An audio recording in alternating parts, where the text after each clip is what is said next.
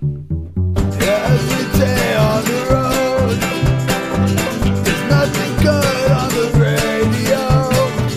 What's a gamer to do? Who should I turn to? The Rebel FM! The Rebel FM! The Rebel FM! The Rebel FM!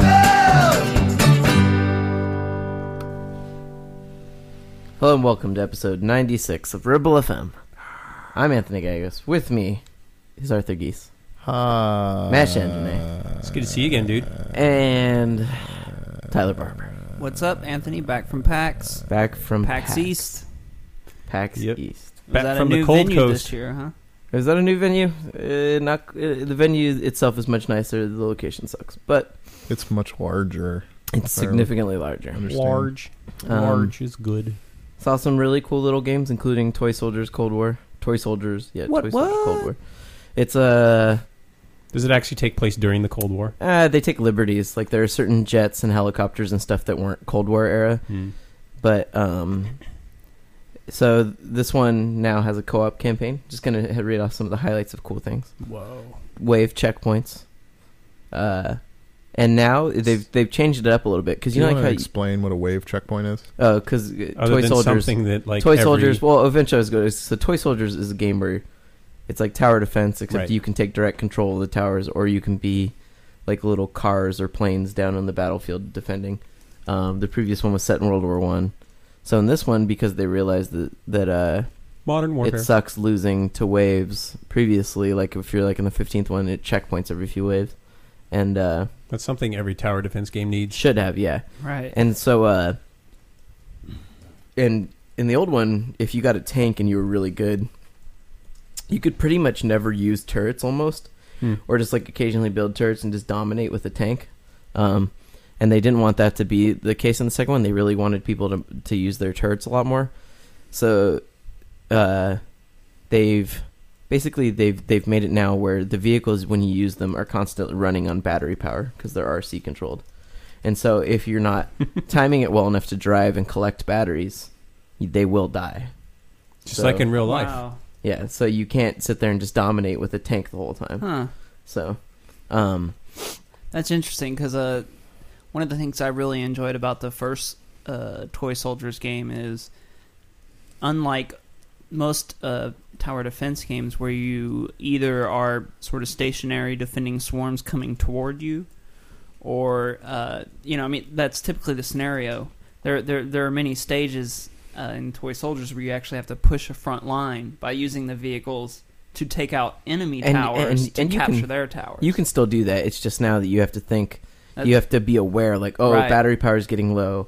I actually have to take some time away from fighting guys up in the front and run back and grab a battery and come Yeah, in. that's interesting. Yeah, I definitely. also thought it was really cool in the trailer.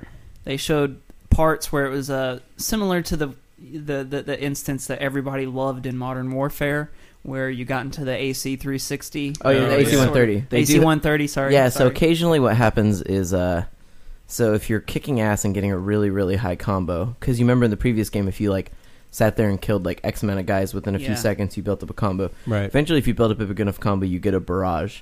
And a barrage, you call it down, and something will happen.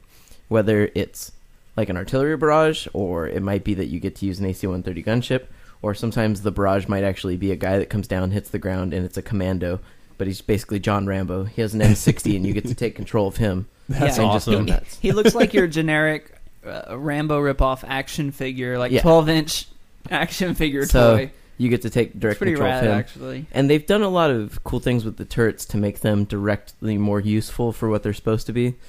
So, like, if you upgrade the level 3 machine gun, it has a little bit of, like, an explosive thing, and it can also shoot grenades now.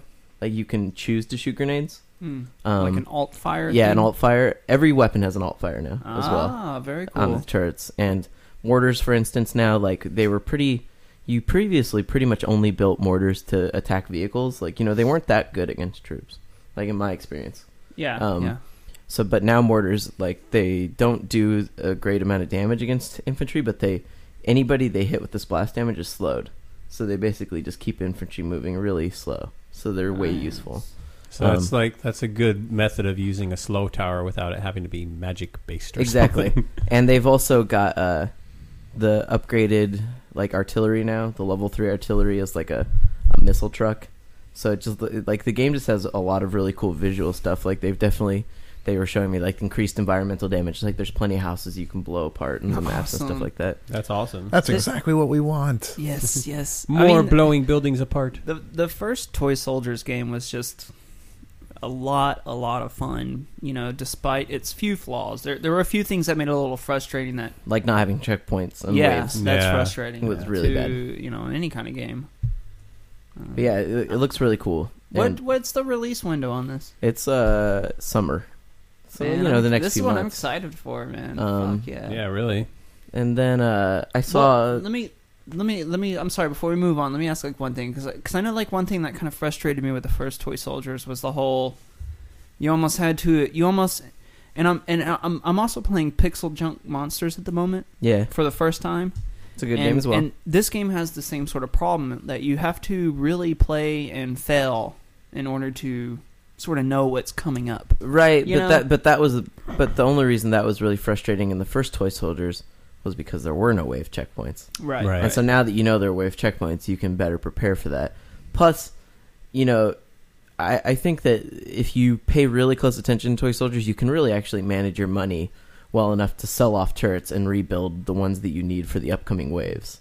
You know, So is Toy Soldiers like is it a tower defense like game where if you screw up with the wrong build like for too long, there's no way that you could fix it? I mean, I know kind of like what you just said, but I guess what I'm wondering is like the wave checkpoints, can you go further back than just one checkpoint? I don't know. Actually, I didn't even ask about that because of my experience playing it. Like, I will say also that they've added. This was a big problem in the first Toy Soldiers, is that your only anti-vehicle weapons you really had were artillery, and in this one, they've specifically added turrets you can build that are just anti-vehicle. Cool. turrets. Yeah, that's so you have AT guns. Yeah. So artillery are definitely anti-infantry, Mhm. and AT guns are what you use to take out vehicles. So they've added more specialized turrets that I think will really help out that when you're in like a oh shit moment and you're kind of fucked with what you have, you know. Nice.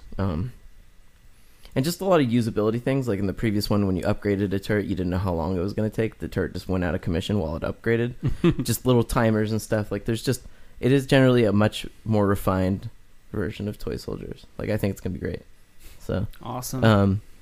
and then I also played The Darkness 2, which was fun. And granted, the demo says in the beginning like this scene might not actually appear in the video game when you do it. Really, that whole like opening scene might not actually. I'm be sure in the it'll be game? in there. I'm like, come on. But they just say that in case, you know, it ends up being different. But Yeah. I played it and I thought it was fun. It actually, even the shooting and stuff, whether this is a good or a bad thing to you, it felt a lot like the previous Darkness.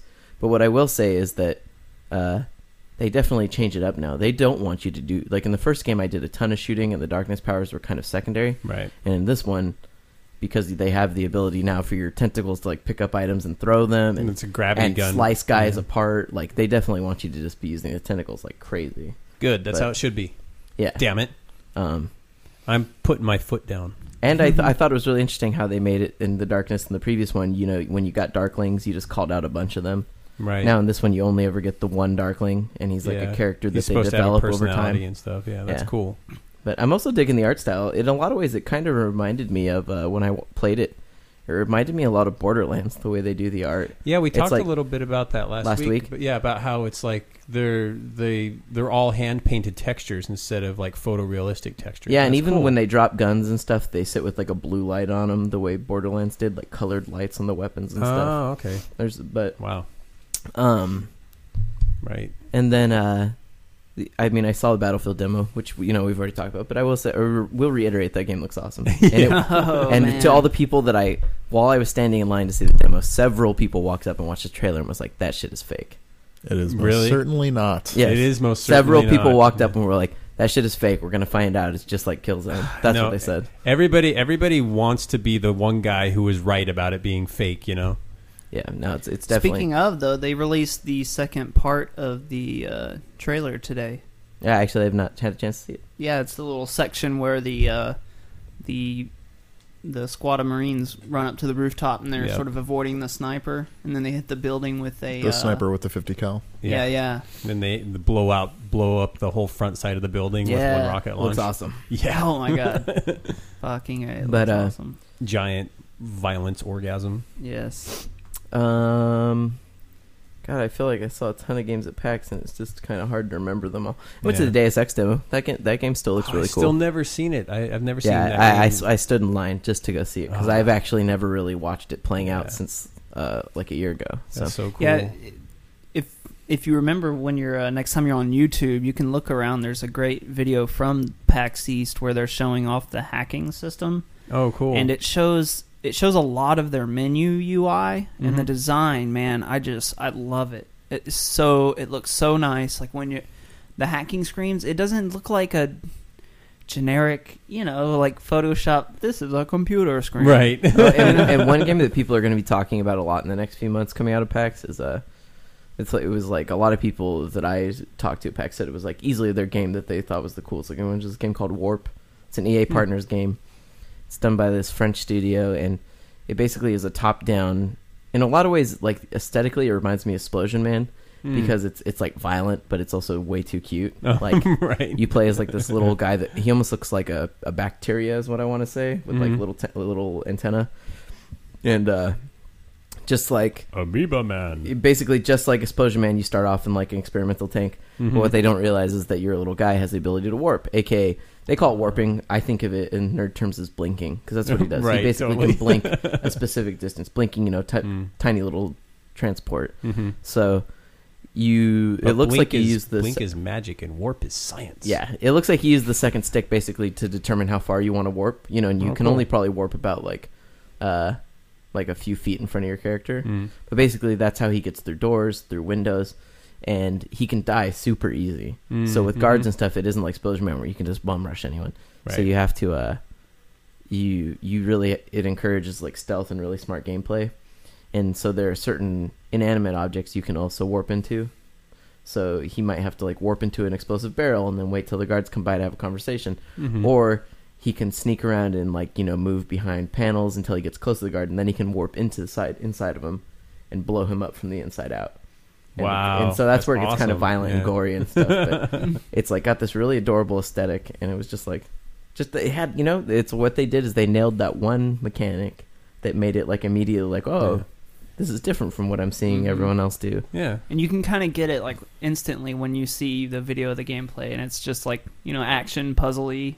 Yeah, exactly. I just think it's going to be like such a unique little game, and they don't know when it's coming out, but sometime this year, Right. But Cool. and then Bastion was there, and I still think that's a game everyone should check out. That game's amazing. It was a IGF. Yeah. IGF candidate, and Yep. it now officially has a publisher. So I also saw Fallen Frontier, which is the game by Moonshot It's funny. Games. Like I thought you said Fallout Frontier. I'm like, No, what? Fallen Frontier.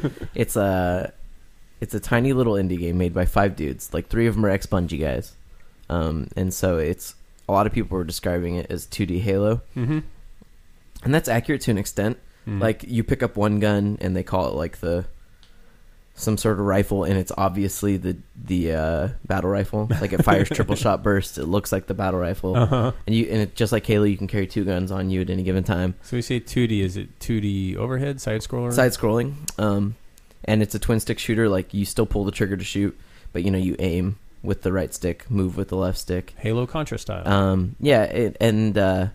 But it also has a lot in common with Bionic Commando because you have a grapple hook. Oh, cool. And the grapple hook plays a big deal into using momentum, grabbing guys, and of course, just like Halo, melee attacks are a big deal in this game as well. So, but yeah, it was cool, especially the 2-player stuff. Grapples make everything better. It's a co-op game through and through, Nice. and it's all like hand-drawn looking art in their own proprietary engine. But yeah, that one was really cool. And there was also this one called like Dark Insanely Twisted World or something. This one has been on my Insanely radar Dark a while. Twisted Planet. Yeah. Insanely Dark Yeah, Twisted I've Planet. seen that. It's an XBLA game also Yeah. coming out in the Yeah. summer, Microsoft exclusive. And it's basically like you're a spaceship, and you're flying around this environment. And Yeah, it has a I very saw the video, but that's all I've seen. the aesthetic is almost like it's very dark. Everything's black. It's like black on blacks, but Yeah. If you know what vector art means, it's Yeah. vector art E. sure. Yeah. I don't, but okay. Vector ish. But Yeah, but you're like the whole you're- premise is that you have the spaceship and you get different attachments for it, and you have to figure out which attachment you need to get through the environmental puzzles. Whether it's like a claw to grab things. It actually reminded me of Pixel Junk Shooter in a lot of ways, because you have to do shooting, but just like the way you have suits to do specific things, in this one, you have these attachments, whether it's a ray gun or a scanner or other things that they didn't show yet and it just has like really good art. But one thing I noticed, it has beautiful music. Like every bit of it is like fully orchestrated. It's It really seems good. to happen a lot with indie games, is that like they actually, it's almost like they pay more attention to the soundtrack than a lot of AAA games do. Yeah, that one's looking really cool. That's cool. So, but then in non-PAX worlds, yeah. Well, I want to know if you saw, like, did you do anything else at PAX other than see appointments and go to the like the small games? I went to indie one booths? panel. Yeah. I meant to more than one panel, but one that stood out, which was called "You Have a Game Idea, but You're Not a Game Designer." And it was like, Yeah, I read about That's that. actually a really cool idea. yeah, it was like one guy from Zynga, the guy that made that game, Oh yeah. and the head of Firehouse Studios, which their game just came out today when we're recording. It's called Battle. Wait, no, it's called I don't know. Firehouse Studios. Look it up. They have a PSN game that just came out. Haven't been paying attention. Don't know. The game is okay, but it was just a really interesting panel, just kind of talking about like, what it takes to be a good designer. Whether them discussing whether or not you need technical expertise. It's Well, Fire apparently- Hose or Firehouse? Firehouse Studios. Apparently, you don't need a lot of technical expertise. No, they said to be that, successful. I mean, they all Zynga's generally a good agree example of that. it is not a bad thing to have it. Right. But they also said that a lot of people get the idea of this Slam Bolt Scrappers? Slam Bolt Scrappers, the game that came out on PSN from them. But Oh, it's kind of like a Tetris game, it's but kind of with like like Tetris with action. fighting game. Yeah. Weird. A lot of people are saying it's great. But I hear.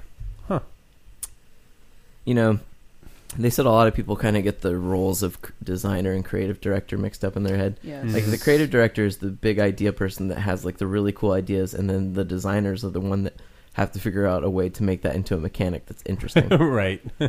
So. Well, if you're a small enough developer, that usually is one person instead of two. But that panel kind of heard the typical rhetoric, right? Like, what's the biggest things a designer can do? And like the one thing they all agreed on is you have to be great at killing the things you love. Yep. Yep. Yep. They all Shoot had them sacred cows. they all had stories, Yeah, of basically course. Yeah. about people that and their advice was for the people that always write about wanting to work in the industry. They're like, if you want to be a designer, they all recommended getting any job you could at the company you want to be at. It doesn't matter what it is. Yeah. Like the one guy from Firehouse Studios that used to he used to work at Harmonix. Mm-hmm. And he said that the guy that was the lead designer on Dance Central, for instance, just used to be in the product design group. All he did is made the plastic guitars. Yeah. And then one day he was like, he just spoke up enough with great ideas about game design that they were like, you might be doing the wrong thing. Yeah. So they moved him over. That's how it happens in a lot of game studios. I mean, we all know friends that have gone on from gaming journalism to go be community managers, and now they're designers, Yeah. That's just the trajectory. It's just to get in the company at any level. And If as you long as have you're good ideas and smart you're allowed good, and you're yeah. not afraid to say them, right, like people and will you notice. probably can't be a dick either.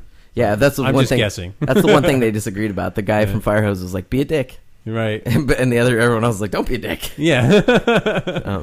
It's interesting though. I mean, if you really want to analyze it on a deeper psychological level too, I think what's really interesting about game theory in general is how is sort of the intellectual challenge of it. Whether especially coming at it from a game design standpoint. Yeah. Cultures throughout all of human history have played games, and throughout human history, the cultures that survived are often the cultures where the militaries played games. Yeah, and it's sorry. no, I'm just saying it's interesting that in this way, I don't think you need such technical. So that's the thing, right? Is proficiency. you don't need to know coding and stuff, but what they did say was your idea doesn't mean shit if you can't find a way to prototype it in some form. Oh, totally. And so what Yeah. the guy that worked at Zynga said is he's like, he's worked at a ton of companies. Like they called him like a serial entrepreneur. Like this guy has basically worked at a ton of studios, built them up, and sold them. That's Yeah. all he's basically done. Well, all you have to do with Zynga is for their games, all you need is a fancy PowerPoint presentation to prototype it. Yeah, they were talking shit about him the whole time. Yeah. But his advice though that I thought was really true was like, okay, so you don't know programming. He's like, find a way with cards or a janky ass version of a board game tabletop to demonstrate that the mechanics you have are fun to play. Mm-hmm. And, it's like if you can do it with the pen and paper, and people are like, this is interesting, then just imagine what it would be like when they're getting to interact with it in the screen. Remember when Will Wright first announced Spore, and he talked like a really long time about prototyping, how everything that they did was prototyping, and like that's sort of become the game design mantra ever since then, which is great because that's exactly right, I think. So, just would-be designers, you should find a way to prototype it tabletop if you don't know how to program. Yeah, nice. That's awesome. So yeah, that was that was a really interesting panel that I went to. Especially because when I saw who was on the panel, I was like, this is no one I've really ever heard of. Yeah, but it ended up being really cool. Nice. So Tyler, you've been playing Dawn of War 2 Retribution. Yes, I have. It's your first Dawn of War experience. Yes. After playing Retribution, I actually have been playing through the original Dawn of War 2 again for like my third time. So it's because I've played the other Dawn of War games just because you kept recommending them to me, and I never got a chance to finish them. I liked them as much as I played them, but I never did much. Retribution's fun because it's generally pretty short, and you get to play. You can pick any of the 6 armies and play through the same campaign. The only thing is that I have to say they really don't do as great. I mean, I'm not saying that Dawn of War 2 did an amazing job, but they don't do a very good job of developing the characters of the other races because you can be any of the 6 and because they all have to fit in this storyline. Right. Whereas Dawn of War 2 had a very specific story to tell about this group of 5 Space Marine captains, right. commanders. Yeah. So. Yeah, and just coming from my experience on it, I totally get where you're coming from, because to me, it's less about the sort of individuals of the 6 races, and it's more about the general story of the 6 races. All interacting with each other. Yeah, exactly. But I'm and even Retribution, when you get far enough, sorry, I didn't mean to. No. Even Retribution, when you get to it, ultimately is still the Space Marine story. Like you find that out by the end. That really, this is just concluding the arc of Dawn of War 2 and Dawn of War 2, whatever, Chaos Rising. Oh, right. So this is really concluding the Space Marine story. Yeah, but to me, the fact that they allow players to choose 6 different races through a campaign, I give them a complete pass on sort of quote unquote scare quotes recycling the single player. Oh yeah, it had to be a bitch to balance and stuff. Yeah. To me, it's so awesome to have the choice instead of one race for a whole campaign. I mean, StarCraft 2, came at it at a different angle in that they gave you the brief time where you played as the Protoss. Yeah, and I will say that though, in StarCraft 2 in general still has way better levels, way cooler campaign levels. Sure. The mission designs are better. I think that Dawn of War 2, what it has going for it is every skirmish is maybe a little bit more exciting than StarCraft 2, but overall the levels in StarCraft 2 are more exciting as a whole. Here's what I will say though, is that as far as what I enjoy with RTSs, I'm enjoying Dawn of War 2 more than I enjoyed StarCraft 2, and I see myself. I mean, I don't own StarCraft 2, but I can't imagine that I would have played it twice, whereas I really want to play through it again as soon as I'm done. It's easy with the Imperial Guard. Yeah, it's easy with Dawn of War because there's no base building. There's no waiting for resources to gather. You're constantly on the move. And the cool thing is controlling the hero units. I'm really practicing my my key commands. My hotkeys. The left hand. Yeah, you know what? It's just a ton of fun, switching between your 4 guys, or if you're bringing troops with you, and just using their individual powers to turn the tide. There's like something you're like, oh, this isn't going to work. Oh, but this one guy totally comes through. Exactly. With the one saving move. And if you want, you can roll with your 4 heroes from the start of a mission, or you can switch out up to 3 of them for a special unit that is free to respawn, and they have additional benefits, and every unit of that type also gets extra benefits. So, like, if you switch out one of your heroes, it'll be like, oh, all of your shooting troops will now have a 25% accuracy bonus for this mission if So you don't is take a there- hero. So is there? I mean, is it just kind of a? It's just a choice if you want to mix up the gameplay. There's no real benefit to choosing one over the Right, other. you can still call it, like, unlike the previous Dawn of War games, you can still call in additional foot troops that Mhm. aren't led by a hero, which the other two Dawn of War games, every squad was led by a hero.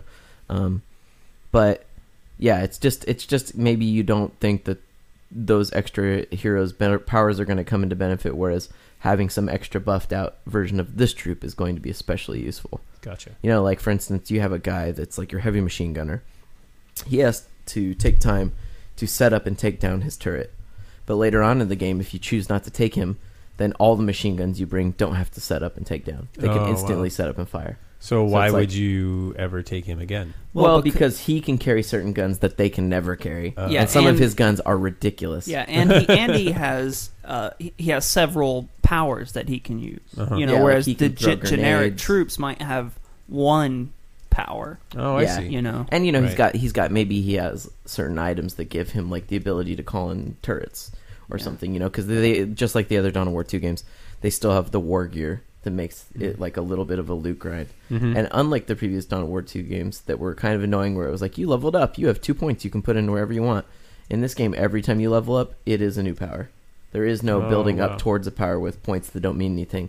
Every point you put in is a new Yeah. ability. or if it's not a new power, it's like some kind of like passive perk. What's I mean? You know. Every time you're getting something. Yeah, though. yeah, you It's not like always previously do. where you were just like, oh, 2 points towards nothing, but right. I gotta put them in. Well, that's sort of the way, right? I mean, it's even that case. It's even the case with Dragon Age. You know, every time you level up, you get a new power, or you can expand one of your existing powers. right. It's not you like know? previous games, like maybe an older Diablo, where it was like, oh, Right. well, you got to put 2 points in to get to the third point for the next level, where you can finally actually get it. Mhm.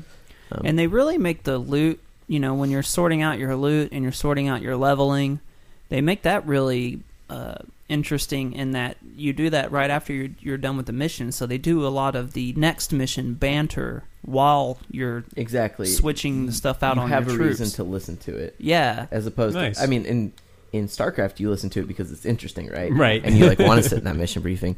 In this, it might not be as interesting, but you still get it all because you're like, okay, this is something to be background noise while Mhm. I sort out my gear. Yeah, instead of just Right. sitting there and Cool. you know, and That's a nice touch. yeah, I you know, I'm really loving a lot of the creative powers that so far I'm only playing as the Imperial Guard, which is a brand new race, I'm told, to the Dawn of War. To Dawn of War 2. Dawn Yeah. of War 2, that is. And you know, they're like kind of like this British, very warlike tribe. They're basically like crazy Cockney people, Yeah. basically, with guns and super expendable, and you know, very much like you're worth as much as you are a soldier, you know. yeah, and they tell you that all the time. Right. You're not worth a lot. And so like one of the heroes you have is he's called the Commissar, and one of his duties we've talked about on the show before is like you can assign him to execute one of your generic soldiers. Like if you have a rifleman squad, he'll kill Wow. one of them, but then it'll buff that rifleman squad for, you know, a certain amount of time. And as you level up Inspires through fear. yeah, it's so awesome. But as you level up your Commissar, you know, you can make that power level up things like where it makes your the guys that are buff temporarily invincible, or Yeah, you know, a lot of cool Until shit you like run out that. of guys to execute. Yeah. Yeah. I just think that this is probably one of the. It's a really good Dawn of War game, and Mhm. then as a $30 price point, it's just crazy. Yeah, Wow, I'm nice. loving it.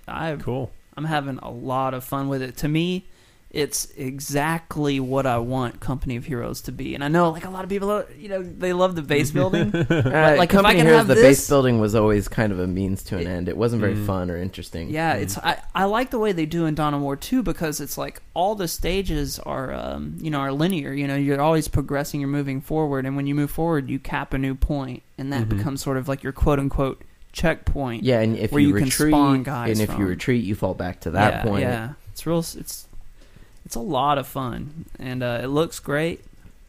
It looks good, I feel. Yeah. Seems like it would be more of a more accessible RTS design as well. Mhm. You know, when you don't have who knows how many variables to keep track. I think of Arthur was the one that points. said it originally, that he felt like in a lot of ways, and I agree with him. Dawn of War 2 is like the first game that felt like, this could make it on consoles. Yeah, probably. it does. It feels streamlined but still complicated. For all those console dummies. Or out there. complex. It's complex. Well, not console dummies, but I'm it just feels like kidding. it could work with a controller fairly well. Yeah. Because it's not about having gigantic forces. It's about Yeah. squads. And if you love the Warhammer like that. universe, it's still great. And I just love this silly kind of not too serious. Yeah, World yeah. of Warhammer. They play a nice balance on it. Right? I mean, it's like it's supposed to be a serious story, but there's all kinds of moments where it's like super tongue in cheek. Well, you Yeah. can tell just by looking at all these little painted figurines you have on your table here. Yeah, they're absurd. Anthony's been buying a lot of pre-painted figurines online of Warhammer stuff. Have you actually gone to the comic book shop yet and had any actual games? I've played actual games Dank, with my friend dusty Paul. back room. I haven't played actual games with the guys because they meet on Thursdays, so I haven't gone yet. Right. But I've played games with Paul, and it's actually, what I will say is I used to turn my nose up at Warhammer 40k, Mm-hmm. and I think it's actually in a lot of ways a superior game to Fantasy now. I've never actually played 40k. Is it done by measurement or is it done by hexagrid? It's done by measurement, but it's Okay. 40. Whereas Fantasy is like the type of game where you're like 3 hours is a super fast game. Yeah. 40k is like the speedy man's game. You can Cool. be done with a game of that in like 40 minutes. It sounds So- like fun to me. Exactly. That's Yeah. the thing. It's like as time gets more precious to me, I'm like, that's awesome. Yeah. So, Who's doing the MMO? the MMO 40k is being done by the guys that made Darksiders. That's Oh. right. Okay. Which if you Oh, saw the I art- forgot Escapes about me that, right yeah. now. Which if Which you makes saw the art perfect of sense. Darksiders, Yeah. you were like, oh, the art looks like Warhammer 40k. Yeah, it so and does. stuff. Yeah. That was Joe Madura who Yeah. did the designs for that. Yeah, and his art style is just like it reminds me a Yeah. lot of Warhammer. Wait, Yeah, he it's all owns- like bulky and everything. It's like He owns that studio, right? Yeah. Okay. it's somewhere in between like Blizzard's World of Warcraft style and like Warhammer 40k style. Yeah. Like I feel like it's Blizzard through the manga filter. Where is that game right now? How is its state? Have people seen it? No But the one MMO, has no one's any ever idea. seen it. Oh, okay. I have. I just don't want to tell you about it. They're a big studio, so maybe they're working some of them on Darksiders too, some of them on that, but I don't know. Was it the one that I read recently that they're like throwing a ton of money at it? I'm sure they want to, but Apparently they spent $50 million on That's- Homefront, so I'm not No. surprised. Jesus Christ! I wonder how much of that is studio Before upkeep. advertising. I wonder how much of that is studio upkeep costs because they're in New York City. Oh well, if you have a big studio in New York City, that's got to be tough. Yeah. Yeah. That's a game. Yeah, damn. Although there's a lot of city business rents have gone down over the last 3 or 4 years. Yeah, but I imagine paying employees a wage where they can live in the city is not. Oh, that's true too. Anyways, Anyways. besides the point. Yes. Tyler, Dawn of War, you enjoyed it, which is good. Very much so. I'm Nice. still enjoying it. Yeah, me too. Nice. So I still think that if you're only going to go buy one, you should get that. Does it And also, have the a- embargo is up for Shogun at this point. And I will say, Total War Shogun 2? and I will say that my very little experience with it, and I read our reviewer Fried Jan's review of it. Right. I was like, this sounds like finally that company is doing everyone right. Wow. Like, it's not the buggy shit that they've released over and over again. Because I've always wanted to like really get into a Total War. Yeah. But I definitely played medieval Total War until I just couldn't put up with it anymore. And Napoleon was, of course, I didn't play notorious Napoleon. for it. Like, Arthur had, like, recurring problems with Mhm. getting Napoleon. I mean, Not everybody has had surprised. recurring problems with every Total Yeah. War game. So, but this one... And Charles said that Shogun crashed to desktop at least 5 or 6 times while he right, was reviewing it. but Wow. but in general, the sad thing is that is much more stable than the other ones have been. but It still looks super cool, though, man. it is, It and looks that's the thing. Is he fucking rad. described everything to me that you can do and stuff. It's Mhm. and every time I've seen it play, it is visually impressive. Mhm. It is like a PC game. If you wanted a game where you're like, I want to see my new PC doing beautiful things, Right. that is like a Mhm. cool game to do it. But I am really excited to try that. Yeah. So it's like the first game Sega's released in a long time that I've been like, hey. I didn't realize it was Sega. Yep. Wow. I mean, the publisher. They had Yeah. Right, zero I to know, do with yeah. developing it. Of course. So that was that's pretty much it for me, guys. Nice. I finished Killzone 3 Yeah. And the other night. I feel like some of the later levels are a lot of fun. Like they're, I have to I say, think a lot of that has to do with having like the badass weapons at the end too. Yes and no, because at the end I found myself mostly using the heavy MG. Really, I pretty much. Yeah, I mean, pretty much love if you that got gun. that one weapon, that's all you used. Yeah, well, The I mean, green shooting one. Yeah. I didn't like it. I The don't like, what I've shooting never one? used Sorry? the green. The one that shoots shooting out the shit. ball Oh, that yeah, rips yeah, guys yeah. apart. Green shit. Right. I actually I liked that one, but the gun that I was having the most fun with and was the most effective with was the bolter. The bolter. Yeah, I that love the one's pretty bolter. bad. Of course, badass. the bolter is Yeah. awesome. Yeah, but when I was playing it, Matt, I was thinking about what you're saying about cover in first-person shooters, and I really feel like it works here in Killzone, man. It's definitely. It's really, really done well, and I love what they do with the heavy. I didn't realize this before, but if you have the heavy machine gun, Mm-hmm. it's the most accurate. If you clamp down behind cover, you get a super tight Yeah, crosshair. and then you can Because clamp you down behind basically cover and mount then it. Yeah, and then it's so zoom rad. in and it's great. Yeah. That's why again when I saw the Battlefield 3 stuff, I'm like, why is there no cover? It's just Yeah. gonna feel weird to be in this super realistic situation and not be able to take cover along a wall. Yeah, and the way they do it in Killzone is it's nice. It's really smooth. It flows. So It without works really spoiling well. the ending, tell me though that like story wise and stuff, it isn't like the dumbest ending. It's It's the just like- whole it's fucking just like- game it's just is like- the dumbest shit. It's just like and blah blah blah, and the game's over. Yeah. And you're just like, what? It's over. it is a waterfall of video game cliches. It is. Oh yeah. Absolutely. And I swear there are like 4 lines in the whole game. Hey, follow orders. No, fuck you. Attack. That's it. Script done. So true. That's pretty right. It's funny because it's It's true. annoying. But Yeah. I do feel the front end of the game is not as good as the back end. So, Mhm. if you find yourself playing through it and like you don't want to finish, I would say plug through. Although, I do have to admit, a lot of the on rails vehicle sections, come on, dude. I just Really, felt I like thought it they were was pretty good. I feel like they're there because they think they need to be there. They don't really I serve liked much purpose. the tank part. Yeah. The one I didn't like as much was the snow one. That one Yeah, I the was snow one was real shite. I liked the I don't know. For me, it's just I get, especially with a game like Killzone that doesn't really have any breakup in the pacing when you're shooting. That's the only breaks I really felt I got were like those vehicle sections. Yeah, I guess I felt like they were generic in a lot of ways. Mhm. And the ones in True. particular that I thought were generic were when they would throw you in the vehicles that were not your troop transport. Fuck the troop transport, You dumbest know, vehicle ever. Yeah, like dumbest we- design in the world. Like every ever time, thought of. every time like it came up in a cutscene with a troop transport, like Oh. Ryan and I Jay sw- Fresh and I were sitting there and we were just like, "What the hell, dude? Yeah. Seriously, what the hell?" I mean, Not only are you like open topped and vulnerable, but then if you don't forget to strap in your seatbelt, you just And fall to your nobody's death. strapped in. They're all just sort of like crouched behind the railing. God like, forbid that guy hits any Fuck. yeah, turbulence. and they obviously fly like shit because everyone you see crashes. Everyone. Yep. Really is the dumbest invention ever. I mean, like, The there's nothing cool about universe it. of Killzone to me, it's just like what? it's rword.org. It's seriously It is. really, yeah, it You gets guys to are that really, level. really killing Anthony here. Oh, you'll kill me. You are so full of crap. You love that game's fiction. Oh, I like the fiction, but I agree that Yeah. I agree the troop transports are idiotic. The only troop Yeah. transports that make sense are the Hellgast ones, right?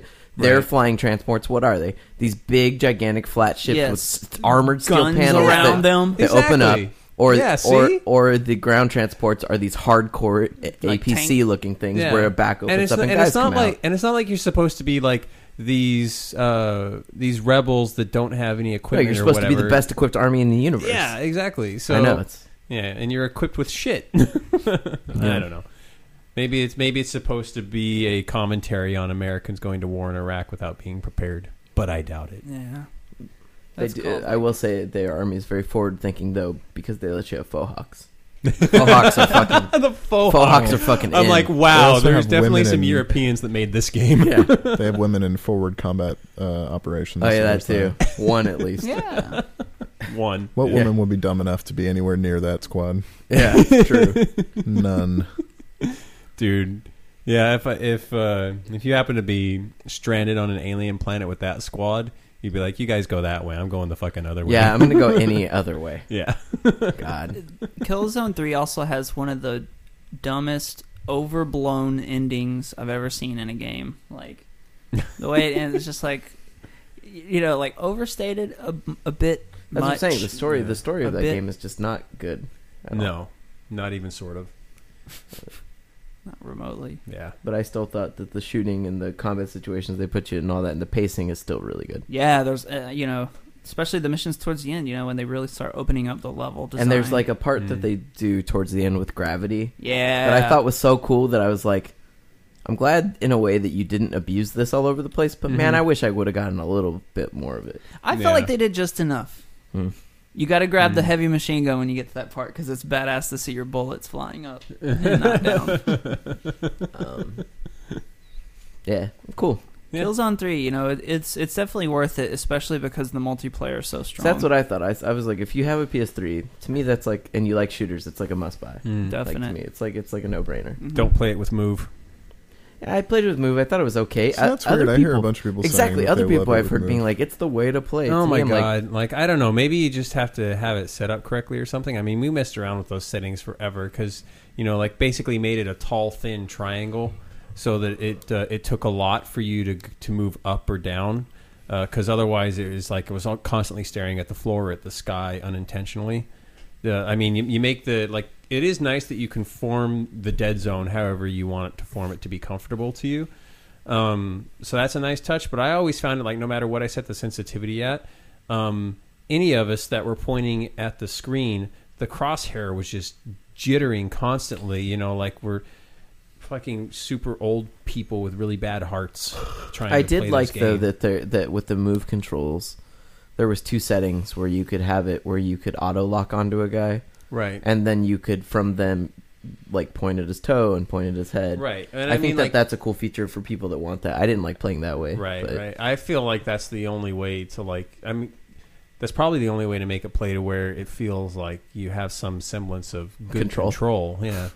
Because, and I had such a contrast to that because then that I played Killzone 3 that weekend, and then the next week I went to GDC and I played SOCOM 4 with the gun, with the Move gun thing. Yeah. And, I don't really care about that thing, whatever. But the crosshair on the screen was solid and still and felt really good when I was aiming around and stuff like that. And it felt way better than Killzone. For me, aesthetics are a big part of a game for me, and Killzone has so many great aesthetics. One thing It that is beautiful. I would just never play it with Move because I think the cursor is just dog ugly. It's like the best It is, looking. yeah. Killzone 2 is like the best. I mean, Killzone is like the best looking World War II shooter that isn't a World War II shooter. I'm just saying the destroyed buildings and Yeah, everything yeah. look like the blown out pictures of like World Definitely. War II or It's something totally you'd true, see. Yeah. Yeah. So With faux hawks. with faux hawks, but You really have a problem with faux hawks. I do. I just think that- they're awful. I just think that it's like the stereotypical thing to give hero characters for whatever reason all the time. Faux hawks. Yeah, like I think I it's don't a know, 5 years European ago. thing. It's so 5 years ago. Any So- Hoovers. Anybody, what that? Anything else? Killzone 3 and Tyler's? Dawn of War for use. Mm-hmm. Nice. Word, man. Matt. I've been working like a dog the last week, so the only game that I had a chance to play was when I was sick on Saturday and decided I wasn't going to work on Saturday. Uh huh. Played Dragon Age all day long. So two. You're talking about two. Yes. So I've heard mixed things from people I know that like Dragon Age. Yeah.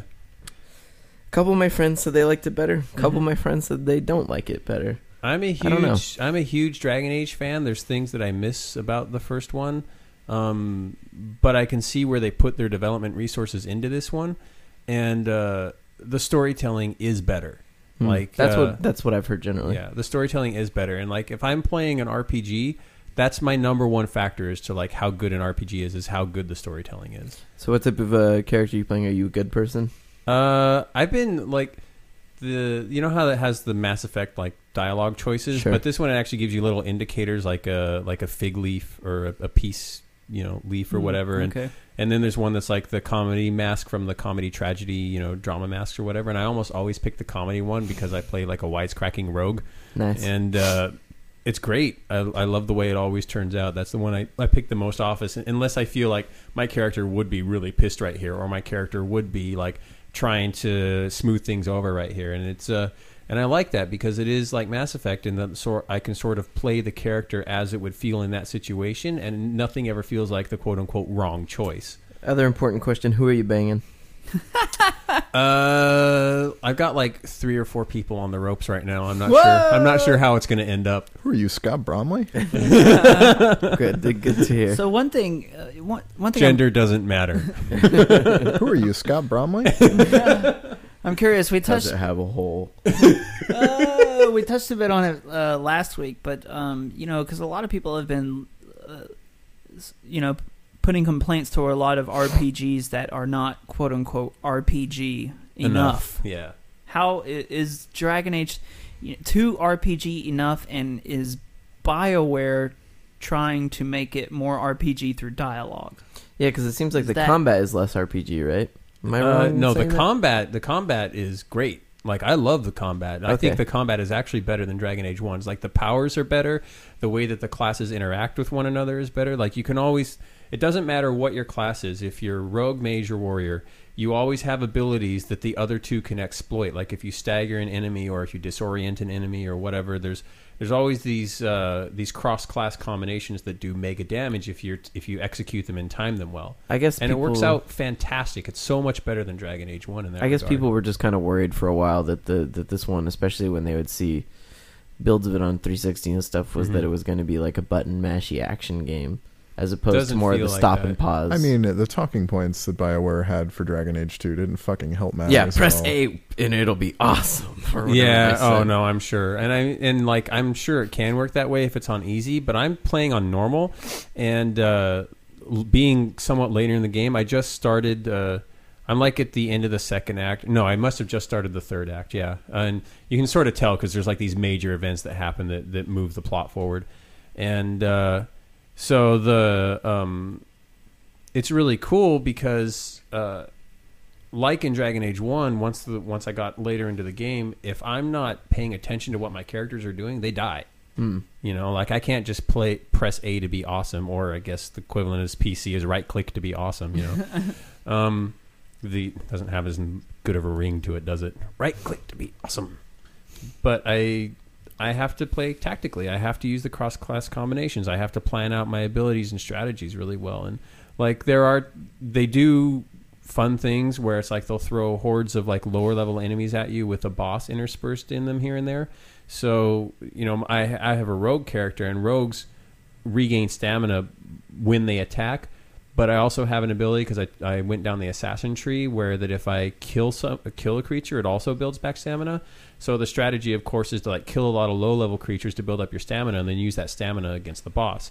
And meanwhile, the boss has to be sort of crowd controlled by your mage and by your warrior, and if that's your combination. I've also discovered that if you do things right and if you move around the battlefield a lot, you can have like all DPS characters.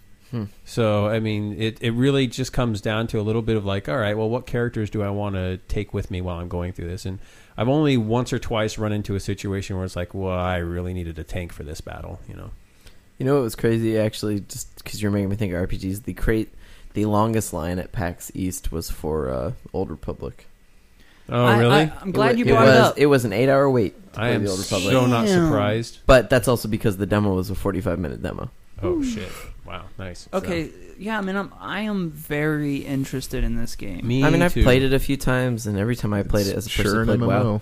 Yeah, I was like, this is an MMO with some dialogue trees, but there wasn't anything special about Really? the combat and stuff. to Really? me. Yeah. Well, I've only looked over people's shoulders at like PAX last year and E3 and stuff like that, and yeah, it did just look like MMO combat, and I'm like, Yeah, I don't know if there this was is nothing special. anything The only thing interesting. that was special about it was the setting and the fact that it has spoken dialogue the whole time. Yeah.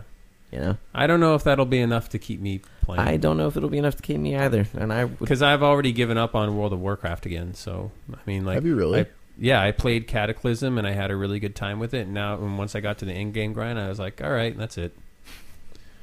So I don't know, like it would have, but I did start playing Rift. Also, I should say, like last week, right after, like the day after we recorded, and it does seem like it is kind of a WoW clone, but in a good way. I was gonna say Which it's is really well weird to done. say. Everyone I've Yeah. heard talk about it says that that's like It's the actually next potentially cool MMO. Yeah, because it's actually high quality and it runs well and it plays well, and you don't feel like things are weirdly imbalanced, and it moves forward at a good clip from one quest to another. And one thing I've noticed watching our MMO editor play it at IGN is it seems like there's enough dynamic events that happen in the world to keep it interesting, where you're never just like, well, the only thing I really can do is the next quest. You're like, oh, this event's happening right now. I can totally jump in on this event. Yeah, too. and I found myself doing that a lot, like when the rifts open up, and it shows right up on your map, oh, look, there's a rift opening up. And if you're in the right level zone, you're going to be able to do effective combat in that rift area. And you always get really good rewards for it. Nice. So everybody in the area runs to the rift. Cool. Is it kind of like Oblivion Gates? Yeah, it is And, kind of. and yeah. another thing I think that game does that's super cool that WoW really should get going is when you run into an area and a bunch of people are there, it automatically, if you just get in proximity, it would be like, do you want to join the raid? WoW does that in certain areas. Oh, does it? Yeah, I'll like shut if you do the, it doesn't do that though in like the PvE stuff the way that Rift does it. It only does it in PvP stuff. That's why I haven't seen very much of it in WoW. And I mean, like in the latest, like in Cataclysm, when they released it, and in some subsequent patches, there will be things like if you need to kill a boss character so that people aren't spawn camping the boss all the time. If you go in and just get a hit on it, then it counts as you Joining the attacking party or whatever. You get credit for when it dies, but you don't actually join the party. Okay. And so, like, I do like that about Rift. Like, you get enough like, it automatically gives a group. If there's enough groups in there, then it automatically creates a raid for, like, the Rift battle. Right. And it's cool. It's nice. It's fun. It totally gives you that. And I'm playing a healer character for the first time ever in an MMO. And so I hop in there and, like, I see all the raid interface pop up and see everybody's health bar, and I'm like, heal this person, heal that person, attack, heal. And I do like also in Rift that it has the skill trees that you can swap out all the time. Like, they call them souls, and you can they learn what took Blizzard a while to realize and implement, that you need to be able to switch out specs and be able to do different things at different times. Yes, being late in the game has its benefits. Exactly. They learned from all the stuff that WoW learned from, and they made a really competent MMO. Like, I don't know if I'm going to be able to keep playing it. I'm interested to see, like, if I sort of casually do it and reach the end game, am I going to be like, oh, well, here's the end game grind, fuck this. Right. It just seems like all the MMOs I've heard come out in like the last basically since WoW, right? Yeah. Is like every one that comes out, people play for the first month. Like, that was cool, but Yeah. And this is like the first one I've heard talking about. We're like, holy shit! It's like what you said. It's like competent. Yeah. It's fun. It looks great. Mhm. It's like all these things that people are like, oh, this one might actually last beyond the first month where everyone had it for free. Yeah. And I don't know if you think this, Anthony, but it seems to me like a lot of the MMOs out there are like, they know they have to be like WoW, but they're trying really, really hard not to be. Yeah. And they kind of fail And at it. this one just owns it. Yeah, this one just owns it. You're just like, fuck it. We're going to be like WoW, and then we're going to add some features on top of it that are going to make it interesting. And that's that doesn't sound like a good thing, but you look at the rest of the gaming universe, and that's how we've always improved. Well, kind of on picture games, like this, right? If you're a WoW player and you're burnt out on Azeroth because you've played through multiple characters on the Horde and the Alliance, and you've seen all the quests. So this is a game where you can go in, be immediately familiar with enough new mechanics that it's like kind of interesting to you right off the bat. Yeah. And you can explore quests that you've never done before. Yeah, like for some people, that's enough. Yeah. And for like my healer character, I can go like, oh, I'm DPS now. Oh, I'm heal. Oh, I'm a little bit of both, and you can sort of do it just kind of on the fly. It's fun. So, but one last thing I want to say about Dragon Age is that, like, I super miss the one thing that I really miss about like the RPG-ness of it is I can't be a different race. I have to be a human, and I'm stuck being a human. Trust me, I think about that, and I haven't even played it yet. Why can't I be a dwarf? That's the one thing that bothers me is that, like, Dragon Age was sort of the last hurrah of old school MMOs where you could be like a bunch of different racing class combinations. My friends that have played it though have told me that the result of that though is that there's kind of stronger storytelling because they know you're going to be this human. Yep. So there absolutely is. But I was one of the people that when I was done with the first Dragon Age, I went back and played all the origin stories, but apparently that was exceedingly rare. Most people didn't do it, so they didn't bother putting that kind of thing in this game. So I get why they did it. I'm just a little bit disappointed with it. I understand the feeling too. When I was getting way into the Mass Effect lore, even before the first game came out, I was getting my game boner on, and I have to admit, like, I was wondering, like, oh man, if you could play as a Solarian, like, I wonder what kind of bonuses you would get, or if you could, if you could be one of the alien races. Yeah, exactly. Well, speaking of game boners, I know there's no information on it yet, but Tribes Ascend. What? It's a new Tribes. Yeah. It's coming out for XBLA. But it's going to be on Xbox Live Arcade, so it's going to be for babies. Who makes it? Who's making it? Do you know? High Res Studios, the same people that did Global Agenda. Oh. And they're also working on supposedly Tribes Universe, which I guess is a Tribes MMO or something like that. Haven't seen any details on that either, so who knows? It could totally suck. It's just like anything that comes that's just like, because we have like that one on Instant Action, Fallen Empire Legions, that's like trying to be just spiritual successor to Tribes. Yeah, but I don't want the spiritual successor. I want fucking Tribes. I want Tribes updated to modern systems and modern consoles. So like anybody who's trying to make that effort, I applaud you. Do not fail me, but I applaud you.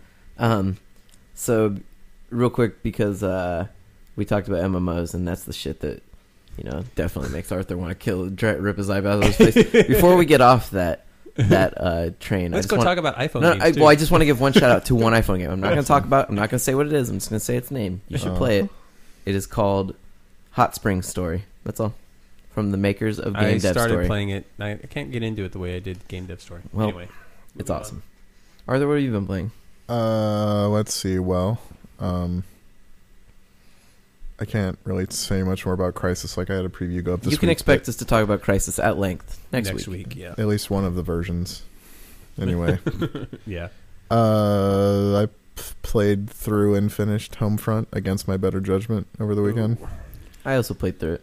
Dude, was it so awesome? Yeah, I'm of the opinion, as I told you at dinner, that Homefront is poop from a butt.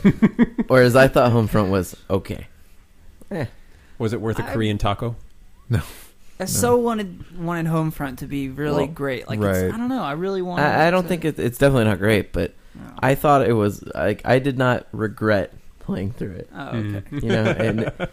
And if you can get a copy of it for PC cheap and people are playing the multiplayer, it might actually be worth it because it's those guys were multiplayer modders to start, and their multiplayer is still good. It's like obviously a take on Battlefield. Yeah. Unfortunately, right now their multiplayer is being completely dominated by snipers, and they have nothing in place to stop it. Oops. See, which is sort of what happened to Medal of Honor, which is also killed Medal of Honor. Which is also what I think kind of happened to Frontline's Fuel War, their last game, was that people just abused snipers. So, which I think comes from their Battlefield modding, right? That Battlefield 2, yeah. So it's too easy to big, abuse, wide, open spaces with fucking snipers and everywhere. vehicles, yeah. Especially when you're on a PC, sniping is so easy on PC. Yeah. Well, I know, Arthur, that they were really trying to push the single player too. Yeah, the single player, first of all, is about 4 hours, maybe. It took me like 5, but yeah, it's not very long. Is it's hideous, first of all. Like graphically? I think it looks like an Xbox game. Anthony thinks I'm exaggerating. I don't think it looks quite that bad, but it's definitely like if you are not looking at the character models of like the 3 people you're rolling with at any given time, it's obvious that they're like, we have resources for them and no one else. Man, I think that the 3 character models you roll around with all the time look terrible too. Like, but I'm saying compared to everyone else, like they put more detail into them than everyone else. So you're saying it actually does look like a mod? It doesn't look particularly. It doesn't look good. That's too bad. I mean, there are times when it runs. The resolution feels really low. Like it's definitely way sub HD to the point where there are things in the environment that remind me of like Half-Life 2 running in software mode. I don't know, or Half-Life in software mode. Did you ever play Half-Life? Oh yeah, I played Half-Life in software mode. I didn't have a 3D video software card mode. Yeah. That's like crazy. there are points where lighting effects, like it was just like a square, like a discolored square that would shift whenever I went over a certain thing. And Did you play it on PC at all? I did play a little bit on PC. So the 360 and On PC it does PS3 look versions better, but- are a fucking train wreck. The PC version was done by Digital Extremes, not Chaos. Well, ported. No, I mean- like it branched off, and they used assets from Chaos and basically like, oh, well, this is what you want us to do. Right, so but I'm we're saying it's the doing same it. story and everything. It is still a. It's the same, The same game, but game. it's a different engine or something. It's the same engine. It's just actually running. it's not running very well. I'll say that it doesn't run nearly as well as it should. But performance and stuff and graphics, like I never thought they looked good, but I still thought.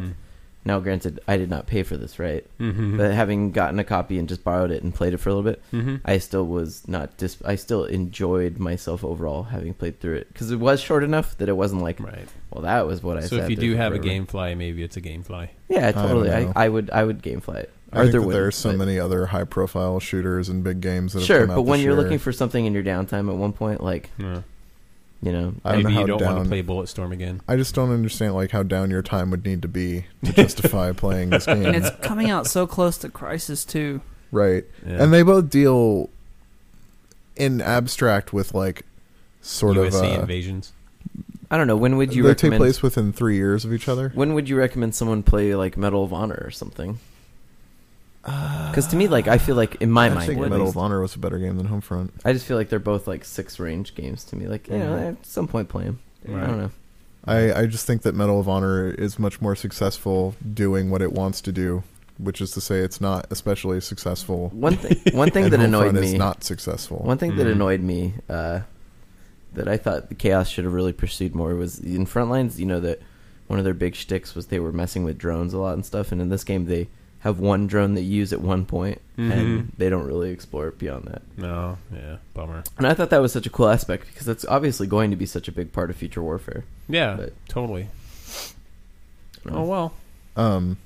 well. Yeah, I mean, he's the only one that has an arc. Like, there's a character arc to Goliath that you care about. that you care about. There's no one else. Like, everyone else is the thinnest of paper cliches with Right. very thinly veiled pot shots at things like the UN and pinko liberals and stuff like that. And it's just, it's a survival. I don't mind It's like a it's- militia member's like wet dream. I didn't pick up on any of the stuff that were like pot shots at like liberal people or anything to me. We're citizens and soldiers, and here is a $25,000 rifle that I'm going to pick up with an ACOG scope. Yes, they're and citizens just go and to soldiers, town. but I mean, there was a little bit of things because it's the type of dialect you would expect from a resistance movement fighting in a country that is occupied. To me, that's what I got from it. Yeah, I just Occupied like by North Korea. they try Makes to perfect sense. they try to market it that it has a really strong story and a very well developed story. It would have but been a lot more interesting it had does they not. stuck with their original idea, which was that it was going to be occupied by China. The game was always meant to be about China, and then they changed it because people got cold feet about offending people. Whatever, dude. But So it's okay if Koreans are pissed off, but yeah, China because can fuck be a North problem. Korea, no one likes them. yeah. Well, I mean, it's South Korea too, because North and South Korea unify, and South Right, Korea is but North- essentially but- swallowed up. But that's how they get to sell it, is that it Right. really is just the face of North Korea, Kim Jong Un's Right. son. Right. So So yeah, I So really like didn't not only Homefront. not only is it a bad game, but they didn't have any balls either. well, I got the story I heard was that it was more THQ told them that it could not be about China. Yeah, Really? that's bullshit. I mean, I guess THQ is trying to get permission to run Company of Heroes Online in China. So yeah, well, and I think initially when the game came out to investors that it was about China, there was something said to them like that's not like by Chinese people that was like that's not fucking cool. So you're like basically not helping tensions by doing something by making a game like this or something. So Since when does art have the responsibility to not not to help mention tensions? it's just so plausible, right? The People's Yeah. Liberation Army is the biggest force in the world. Right. You know, the like closest to a navy that like could rival America's. They're working on stealth fighters. They're like the only country that really could pose a threat to us at this point, like Right. a serious threat. So and it makes for good fiction. yeah, I mean, what I will say is like it made me appreciate little things like, you know, it's obviously going to be a lower budget game, but what's her face is what's the company that makes Dirt? Sorry, why am I spacing on this? I am too. Codemasters. Yes, Codemasters. yes. The next Operation Flashpoint, which I played again recently, Right. which I will say is actually shaping up to be pretty fucking fun. Now that it's for babies. Now that they've scaled it back, yeah. Like, you can still get hurt, but there's no, like, finite amount of bandages. I think you can turn that stuff on, though. Yes, can't you can. Wow.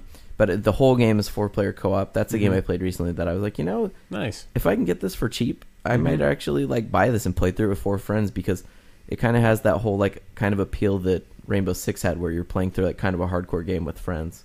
But that game is about Americans fighting China. Right. They're just like, fuck it, this is what makes the most sense to us. Right.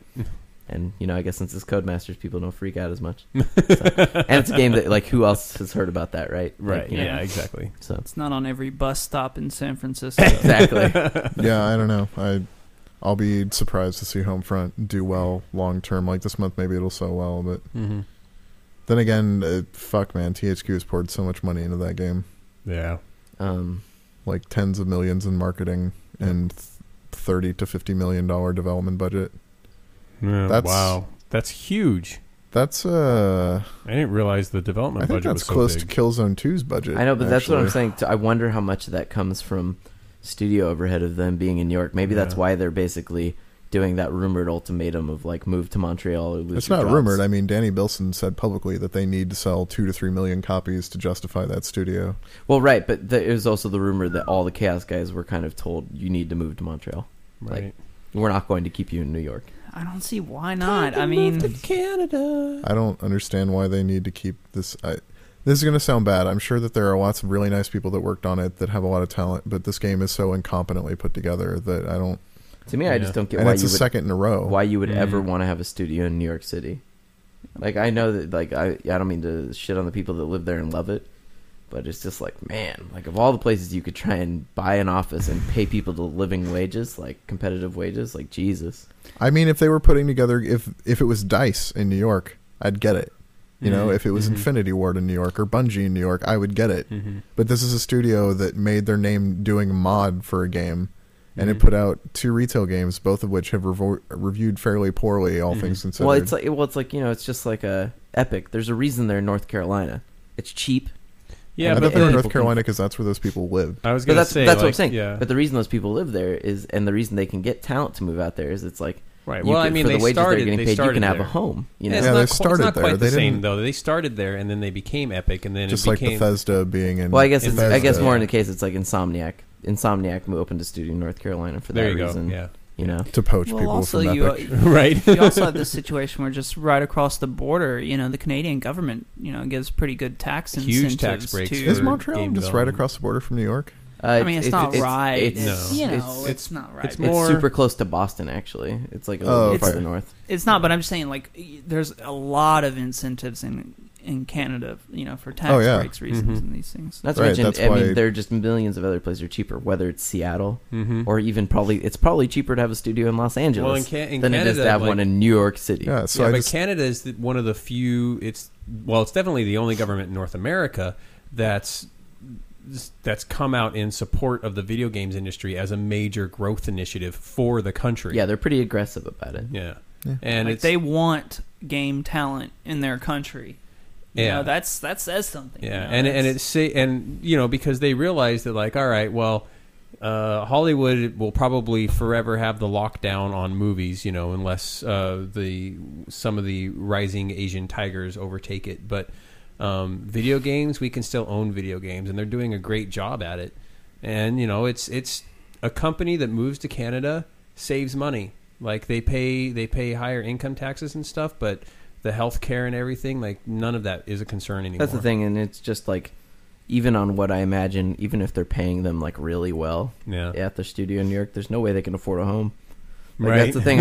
All the people I've Yeah. ever heard that talked about opening studios and like places where you're like, why would you do that? Yeah. It always comes down to the fact, like, Volition is in Champaign, Illinois, but the reason they've stayed in Champaign, Illinois, besides the fact that that's where they started, even the reason those guys started there though was, if we sell a game that sells relatively well, I can have a fucking home. Yeah. So. Yep. Anyways. Yeah. So that's that. Homefront not good, That's too bad. in my opinion. No, I thought you were saying something completely objectively. I didn't review it. This is all my opinion. These are not the opinions of, etc., etc. Yeah, I just think it's kind of mediocre. Yeah. I What don't else, think Arthur? shooters can really be mediocre anymore. I think that Not anymore. we are way too late in this console cycle for there to be any excuse for a shooter to be anything other than good to great. Yep. I would agree. I mean, that sounds cold, but I'm just saying. No, I mean, if you want to be, well, especially if you're talking about, like we've been saying, a studio the size of Chaos, you know? Right, I'm just saying I thought it was I'm not saying, I just didn't think it was a bad game Yeah. overall. Yeah. like I've talked to other reviewers, like at other sites, and like this is the year that people they have taken the kid gloves off with shooters. Sure. Again, I'm not saying that isn't true. That comparatively, there's all kinds of things that you could be playing instead. But I'm saying as that game as a product, I just don't think it's bad. I hear you. I hear you both, actually. I listen. I'm a listener.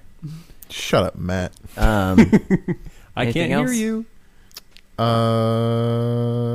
You've been kind of crisis lately, so It has been. I mean, last week there was a lot of crisis, and over the weekend it was Homefront, and this week I haven't really had time to play any games. Yeah. Well, we have only had a couple of days, and yeah, if you weren't playing games at work, you weren't playing games. Like I'd love to play Shogun, and maybe I'll have a chance over the weekend. Yeah, I'm waiting to play yeah, that me too. too.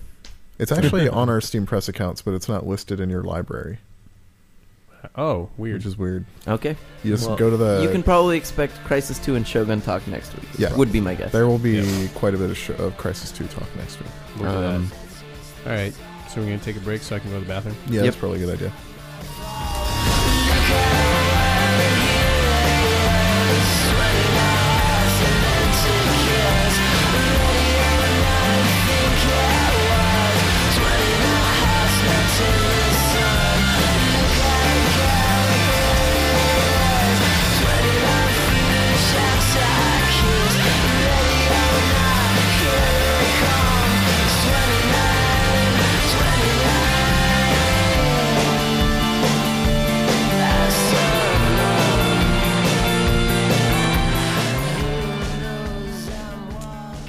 The first letter is from RJ, and he writes in and says, I was wondering what your personal definition of an MMO is. I'm not really limiting it to RPGs either. For example, Mag can have 'cause then 250... that would be an MMORPG. Well, he's saying... So, for example, Mag can have 256 players in one match. They may be separated into smaller battles, but are still working towards an overall victory. Do you define MMO by number of concurrent players in the space, or is it more of a question of how much interaction you have with other players? Would you still consider games like Guild Wars with their large social hubs but smaller instant content MMOs? Yes. For me, MMO means persistent world. That's what it means to me. That's why I don't really Yeah. think... I mean, I know Mag wants to be considered an MMO, but I don't even think of Mag as an MMO. No. Like, it's it not. has the battles of who gets contracts, Right. but I just think of that as like a shooter with some sort of persistence. It's like, I don't know. It's just... Yeah, and it's like you really, even, like, yeah, it has that many players in it, but there's hardly ever an instance where you see more than 10 to 15 players at a time. I almost feel like to be an MMO in my mind, whether or not this is right, it needs to have a world that you can just sit in when Like things a aren't hub. going on. A hub world, right? I mean, this is essentially what the question gets down to. It's like, what are the distilled points of an MMO? And Yeah. I think that's something that's very crucial. Is that shooters, although we do have this persistent leveling up, we haven't yet bridged the gap to having a persistent world. But yeah, it's hard to imagine, right? Like running around with the camera with a gun sticking out, being like, "Hey, Tyler, Hey, what's up, man? Oh, I mean, getting ready to kill some yeah, dudes. people have tried. Like, I actually played PlanetSide for a little while. Or like Huxley. Yeah, I never played Huxley. oh fuck, I forgot that." I even an old forgot one. that existed. Yeah. Yeah, I mean, others. Yeah, they have tried. So did everybody Oh, else. one interesting one that's coming out soon is Firefall, a free-to-play MMO. That's that Yeah. one with jetpacks. Oh, I heard and about shit. that. Yeah. It looks really good. Yeah, There's some somebody interesting sent me a- takes on MMOs coming out. There's also this one Yeah. called Terra, and Terra is like one where it's really pretty and it's all action and it's all skill based. So it's like when you're fighting a boss, it's like God of War, where it'll do like things to telegraph its moves, and you have to actually do a dodge to roll out of the Yeah. way. It's Yeah. not just like numbers crunching the whole time, Right. You will not attack unless you're in range, or your attack is however long your staff is. So you need to actually get in there and beat on it like Devil May Cry style and dodge away. That seems potentially Yeah. really cool. That's always been interesting to me too, because I mean, part of the reason why nobody ever makes games like that generally is because they don't want to take the risk of it being inaccessible to all the people that like, oh, WoW is accessible to. Part of the reason why WoW is accessible is because the combat is right click and then make sure you move your character around and press all the right buttons at the right time. You know, like there isn't any action, quote unquote. Yeah, I mean, it definitely seems like if you're going to make more of an action-oriented game, you need to be able to support your game with a far smaller player base. Yeah, exactly. Because you're right. You immediately rule people out. Right. But I'm glad to hear that people are taking those kind of chances. I want to see it, and I want it to be good. But to answer his question, I guess I don't really know. Yeah, for me, the persistence is the persistent world is the big key. And, like, it's kind of stupid to say even persistent world. It's more like static world, because the world almost never changes. I mean, like... Right, I guess that's the thing, is, like, there may be a persistent sort of scoreboard in something like MAG that he mentioned. Yeah. But there isn't a world you get to go into. The only time Right. you're in the world is when you're doing these battles. Yeah, you go from one map to another. It's not like contiguous, you know? Exactly. Once the battle's over, I'm not getting an APC, riding that APC to like our base home and base. waiting for the next deployment. Right, right. Yeah. My character isn't always there. Plus, I'm not Yeah. even one guy the whole time. Yeah. I'm like a soldier dying over and over Yeah, again. it has to feel like you are an avatar in a world, I think. I think so So that's too. a little amorphous, but... Even if it you know. doesn't have RPG elements, it still Yeah. feels like you need to have that part. Well, I guess in some way you need a role to play, and it needs to be a role that you are all the time. Yeah. Yeah, exactly. There you go. The next letter is from someone that writes in calling themselves Boris because they're using no real names in here to protect the innocent. He says, "I have a The innocent situation. or the guilty? I have a situation between three friends of mine Both. that I would like to hear your thoughts on. Two of the friends, we'll call them Aaron and Randy. I've known for 15 years now, and I've known them in person. While the other one, we'll call her Ashley. I just Uh-oh. met last October. Only known her through the internet and phone calls. Uh-oh. Randy left for the army at the start of last year and was beginning a relationship with Ashley. However, Arthur's shaking his head no. between August and October, he returned on sick leave, met someone else, got engaged, married, got her pregnant, and is now living with her in Texas, all while still leading Ashley on, Jesus as if she was the one he shit. would marry and live happily Jesus Christ. with. Through a series of irrelevant events I won't bring up here, Aaron and I stopped talking with Randy. Both of us then became good friends with Ashley after finding out about the terrible things he did to her. Now jump ahead to present day, where Randy just contacted me wanting to hear how things were going and make amends. Aaron and I would love to get in contact with him in person, since they've been friends with him for 15 years, Right. and fix what happened between us, even if it means never forgiving him for what he did to Ashley. However, now Ashley is telling us that she doesn't feel she can be friends with either of us if we start speaking with Randy again. Bullshit. No, I think that makes sense. No, I don't think... You don't get to tell other people who they can and can't be friends I don't with. think she's trying to tell them anything. I think that she's saying that she doesn't want to be friends with them if they're friends with him. That's exactly what I'm saying. I'm saying that, like, you as a person telling another person that they can't be friends with somebody that you don't like is bullshit on you. But it doesn't sound like that's what she's doing. She's That's saying exactly what she's doing. She's saying you can't be friends with Randy and still be friends with me. She says, she says, according to his letter, she doesn't feel she can be friends with either of us if we are able to forgive Randy and begin speaking to him again. But basically he's just like, should I never speak to Randy again to preserve my friendship with Ashley, or should I be correct in feeling like Ashley isn't worth being friends with if she thinks she can tell Aaron and I who to be friends with? You know, it's like I'm just curious what I'm not saying that it's what Randy did is right, and I'm not it's even saying obviously I'm not even saying you should forgive him, but I'm saying if you do choose to forgive him, then Ashley doesn't have the right to tell you who your friends are. What I can say is maybe if you're never even able to be friends with Randy, I think forgiveness in general is something everyone could stand to practice more. I think so too, and like forgiveness. I'm not saying forgiveness means you have to be friends with Randy again. Maybe No. you'll never be able to be friends with Randy again. Yeah, exactly. But it's not good hating someone for forever. No, it's not. Forgiveness. There's nothing wrong with forgiveness being one-sided. I just wonder how much they let emotion get in the way, and they're not like looking at it like, you know, this girl, like, okay, like, you know, whatever, go see this guy go see him on a weekend, but it's, you know, he lives in a different state. It's not like they're gonna be hanging out every weekend. You know, it's like You've been friends with Randy for 15 years, man. Yeah. I mean, you know, so far, just go say, hey, what's up? It's not like we're weekly going to work out. I'm kind of curious how old everyone was in this too. Yeah. Oh, I know, right? Yeah. And I've been in the situation. It sounds like they're young. Did he say where they're from? He didn't. I've been in the situation where I had a friend tell me that if I hung out with this other friend, then he couldn't hang out with me while we were hanging out together.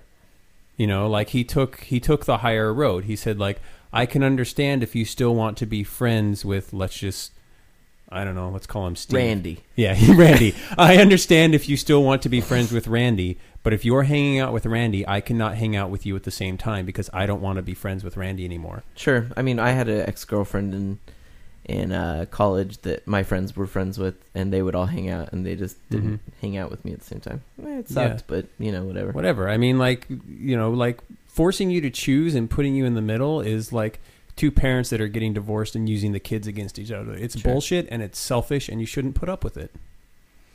Well, there you've heard some opinions. Yeah. Opinions, Randy. I think that she's totally justified in saying she can't be friends with them. If they want to be friends with her, just take all this into consideration, Randy. I find Boris. That's what he called himself. I find it childish and emotionally weak. I totally disagree.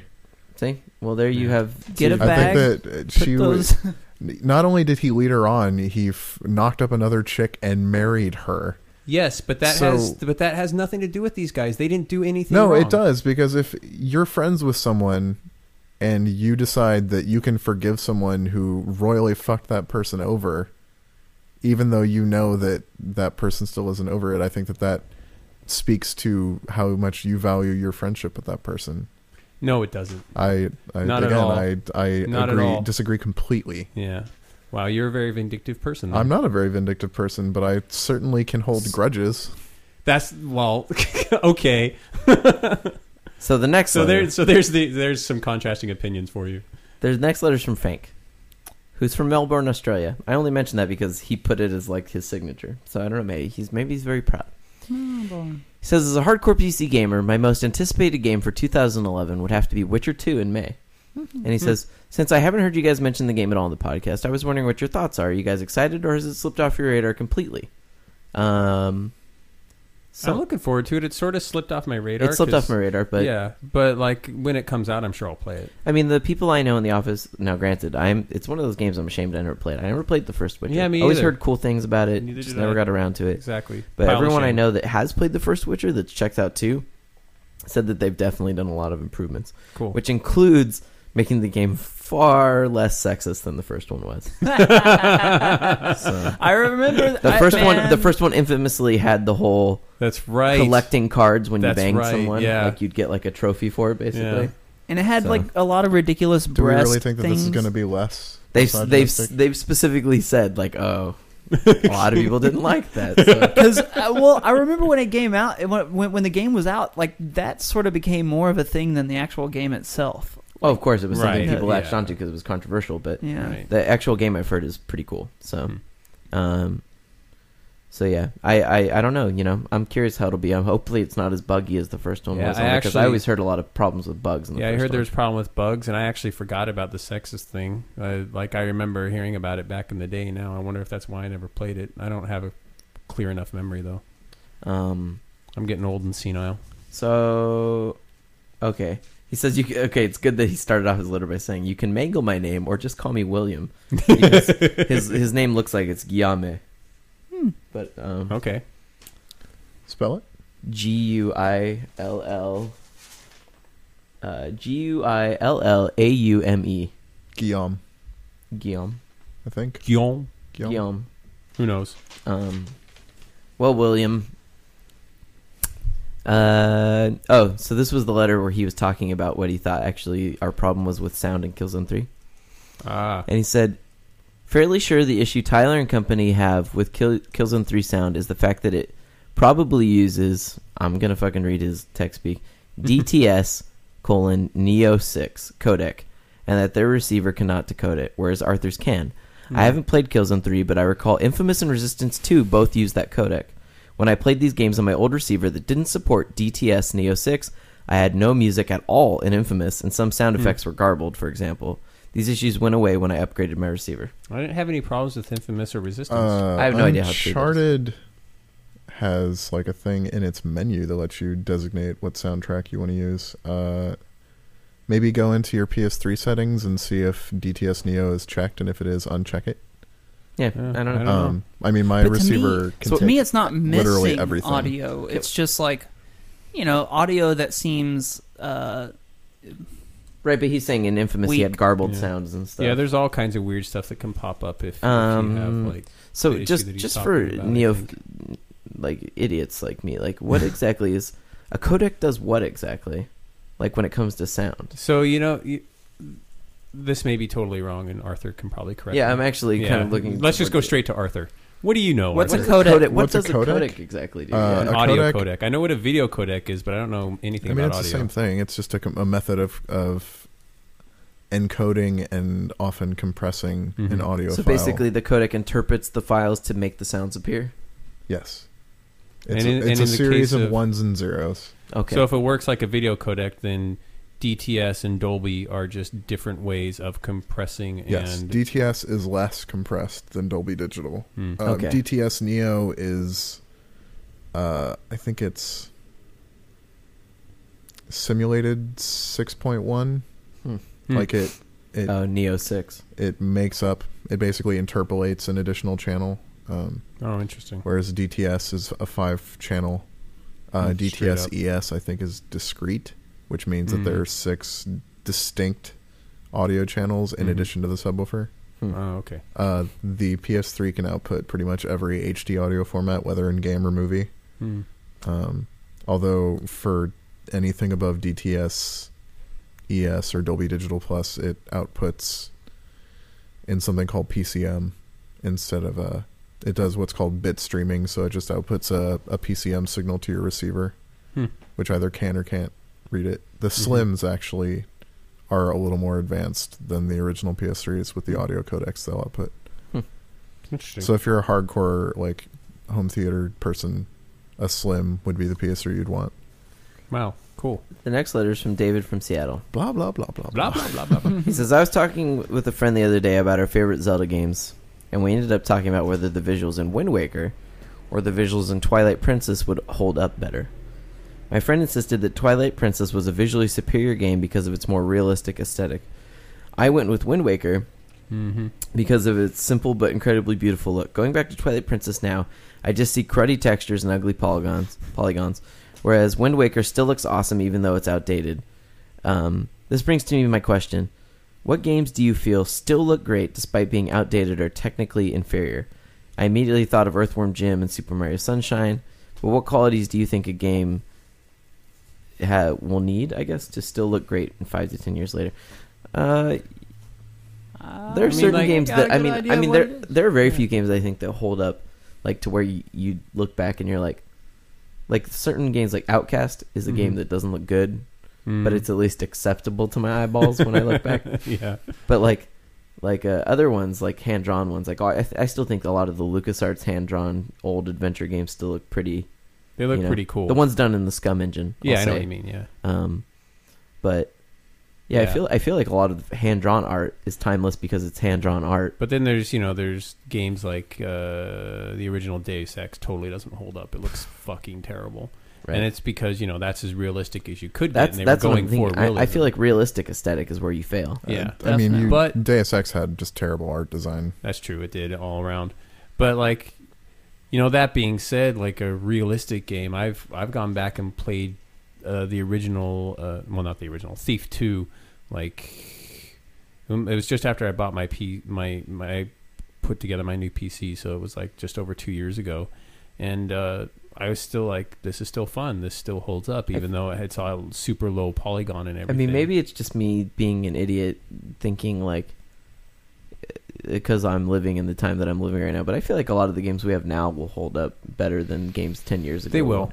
Because they are high enough polygon count that I think so, too. I they're think closer. so too, because of stylizing and like when you look at something like characters in Left 4 Dead 2, their heads are round. Whereas when you go back and look at something like Deus Ex, their heads were like blocks with textures slapped onto them. I think it comes down to art design. Like a lot of the best looking games that are out right now just have really aggressive art design and assets that are So created in such a way that they'll look good, sort of defying the limitations of the hardware that they're on. in Like, that vein, then, what do you think are some games that you've kind of played that you think 10 years from now you'll be like, that's not going to look utterly like shit? I think Killzone 2 is going to stand up. I think Killzone 2 looks better than Killzone 3 and will stand up to time better than Killzone 3 will. I think Dead Space holds up. Dead Dead Space Space I can see holding up. Dead Space holds up pretty well. I do think that Dead Space is going to look aged faster than people think it will. Because I bet Flesh is going to get really good. Yeah, and the that's true, aliasing yeah. and stuff like that. It's very shiny. Yeah. I think games like Gears of War look really dated. Gears of War Like a and decade. Gears of War 3 though, like the entire pretty Gears of War amazing. series, I think will continue to hold up relatively well, just because it's It such a is very clear stylized. design aesthetic. I think a lot of other Unreal Engine 3 games, though, won't. They won't. Like a lot of the ones when people first were using Unreal and everything Right. was like shiny plastic. Yeah, exactly. Some things about Halo 3 will continue to look good, like the lighting model in Halo 3 is so advanced Yeah. that the particles and stuff that are going on will always look good, but Yeah, but already I the think- character models already look really dated. In True. 3? Yeah. But Yeah. I think the impulse towards stylized games holding up longer term is the right one. I mean that. I mean, I think those will that- hold up longer. Better. Art ones will. Portal and Team Fortress 2 are games that'll continue to look good. Totally. Half-Life 2 to a lesser degree, I think. I mean, to To a me, the lesser ones that degree. come to mind are the really easy ones, like Muramasa will still look good in 10 years. Yeah. Again, And, it's a and drawn, that- painted game. That you Right. brought up Muramasa is a game that I would bring up that it's actually a really old game, and they're coming out with a brand new version of it. Still looks great today. Is Out of This World, or some people know it as Another World. Mm-hmm. Yeah. They're actually coming out with the Xbox Live Arcade version, Mm-hmm. the full HD, and I think the reason why that game still looks great today is because it uses a lot of those clean vector graphics Yep. and it's not trying to do a lot of textures and sort of things, and everything is uniquely hand touched. And things like Beyond Good and Evil, just for something that people can see more recently. I mean, that game is like over 5 years old, and I don't think that game looks amazing, but I think it holds up a lot better than a lot of other PS2 era games. Yeah. Even with an HD comic remake, just style. because exactly just the way they drew their characters and stuff Yeah. was kind of cool. Yeah, definitely. Like that's one of the reasons why the old fighting game gurus still play old Street Fighters and Marvel vs. Combat and stuff like that is because the art style actually does still hold up. Darksiders. I think Darksiders. Street Fighter 3 still holds up pretty well. The Alpha Yeah. games hold up. I don't feel Yeah, like Street Fighter 2 1 doesn't holds up hold that up. well. Yeah. Street Yeah. Fighter 1 No, is no, no, pretty no. awful. 3 looks badass still, though. Yeah. The art in that. Yeah, looks true. good. But to more expressly address the letter, Wind Waker, definitely. Wind over Waker. Twilight Oh, Princess. here's another game I'd like to bring up that's super old that still looks. Did you guys ever play Aladdin on the Genesis? Yeah, that No. was It had, actually great a really animation, cool looking like game. smooth art. It's like another. All You know the what- Disney games on Genesis look amazing still. And in that vein, you know what game would hold up really well? I know a lot of people don't like it as much as I did, but Mark of Cree had a really I great remember art that style. game. Mark of Cree would yeah, totally yeah. hold up That for had a long term. Disney style, like I a think later there'll- Disney style. There will be Yeah. some arcade games that hold up pretty well too, like certain ones like the Ma and stuff like that. They Yeah. have really Quite a few, because yeah. they have like this really cool. Yeah. Or Castle Crashers will still look great 10 years Yeah. from now. Well, in some games hold up just because they fit the aesthetic of the era. Like the original Rez will always hold up because it's inside a computer and it's inside of Yeah, a good computer point. like when it was made, and so it all fits. And I could still see if I walked into an arcade today and there was a Virtual On machine, I would probably think that Virtual On still holds up for what it was. Oh man, I think that you would be very disappointed. I don't know. I really liked the I don't whole even remember what design. Virtual On is. I remember those games. The Model 2 graphics just do not hold up. Really? They really, really don't. Yeah. So we only have one more letter because, like That's all you you guys said, printed you out? guys no. You actually I mean, I printed went them through. out, which I is actually crazy. went through and got all the recent letters, and you guys went through a shit ton. So these are pretty much all the letters we got from last week. So this last one is from Scott, and everyone just decided to tell us where they live this time around. He says, "I am 25 and I live in Idaho. Shit, Idaho represent. Not the scary part Matt is from, just Boise." I'm not Okay, from so this. this is not the letter we read last week. He says, I'm not from Northern Idaho. He says, "I am also gay. Came out at 19, if that matters. Oh, that's rough. So you can probably imagine that puts me in a bit of a tough situation meeting Yes. people. The normal situations don't really work for me. I can't go to bars because my people, have bars that I can only describe as terrifying. Also, online isn't an option, as every major dating site just has the same 5 people on them. They all want a quick hookup, which isn't for me either. Yeah, That that's is sort of bummer. a gay. He's a gay male, right? Yeah. Yeah. I have trouble in large group social situations, as I was very shy when I was younger, and I have no idea how to talk to people. Work retail. My friends try to help me get out of the house, but it is difficult for me to do so, as I am just not sure how to act. Most guys like me are only interested in hooking up, which makes the few situations where I do talk to someone end in disappointment. That and being a gamer means I have very little in common with others like me. I like to joke that I am the worst gay guy ever. I know you probably can't help me, but do you have any advice? A mixture of my location, my orientation, and my own unwillingness to become part of the stereotype have left me feeling very trapped. And he said, please note, relocating is not really an option. Yeah. I was going to say, other than moving, which obviously you can't. Boise has a university, and wouldn't it be? and any university is going to have a gay and lesbian alliance I organization. mean, is Boise? It's a city. It's a big city. Yeah. It's not as big as like Idaho Falls, but it's a good sized city, and it's I mean, it's not huge or anything, and I'm sure his options are way more limited than they would be maybe even in Idaho Falls. But I mean, there is going to be stuff in and around campus that you could get involved with, and it's the kind. Maybe he's too shy to get involved with any organizations. I mean, like, really, the only thing you can do is like try to get over your shyness. Like, that's if you're not willing to relocate. Yeah, if you're not willing to relocate, you got to get over your shyness. Like Arthur said, work retail. When your friends ask you to go out with them. Even if you're uncomfortable, keep going out with them until you're comfortable. Or drink until you're comfortable. Don't do that. Don't do that. No, don't do that. Drink until you can't feel feelings. As the people as the people in AA often say, fake it till you make it. Yeah, exactly. So, I don't know. Like, I have kind of like I guess a stereotypical question would be, you often hear like gay guys can befriend women real easily. I don't know if that might be a good way to meet other guys, like, girls who have other guy friends that are gay. I don't know either. I just don't know. I don't know enough about being gay when it comes down to it. Especially about being gay in Idaho. Right, yeah. I think that makes the difficult. Yeah. But I do know a lot about being shy, especially when I was younger. Sure. Like, you got to get over that. That's going to be your biggest stumbling block all along. And that's what makes me think about the friend angle. Yeah, exactly. Going through the friend route. So that's what I'm thinking, is maybe try to find girlfriends who can introduce you to guys. I don't know. Girl space friends. Yeah. Girl space friends. Space friends. Women Find friends. space friends. Find space friends. I want space friends. Everybody wants space friends. I want to be in space and have friends. Yeah, There are way jetpacks. more friends in space. What I will say, though, is that the reason he said he didn't want to relocate is he has a really stable job. Ultimately, what I will say, though, is if you want to have a greater chance of meeting people, relocating might not be a terrible... I know it seems like such a foreign idea, but a stable job, there might always be a better job someplace else where you might also be in an area where you might be more readily accepted and feel happier with who you but are. it sounds like... But he says he has friends and stuff there. It's not like he doesn't have a support system there. He's Yeah, not I guess totally that's true. alone.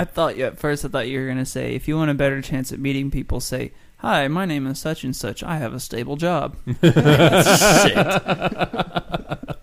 I'm not a psycho, obviously. So you can send in your letters to us at letters@eat-sleep-game.com. Remember to follow us on Twitter. I'm Chuff Money. Matt is Talking Orange. Tyler is Dirty Tea, like the drink, and Arthur is AEGIES. And remember also that you can subscribe to us on iTunes. You should all go out and tell one of your friends about us somewhere.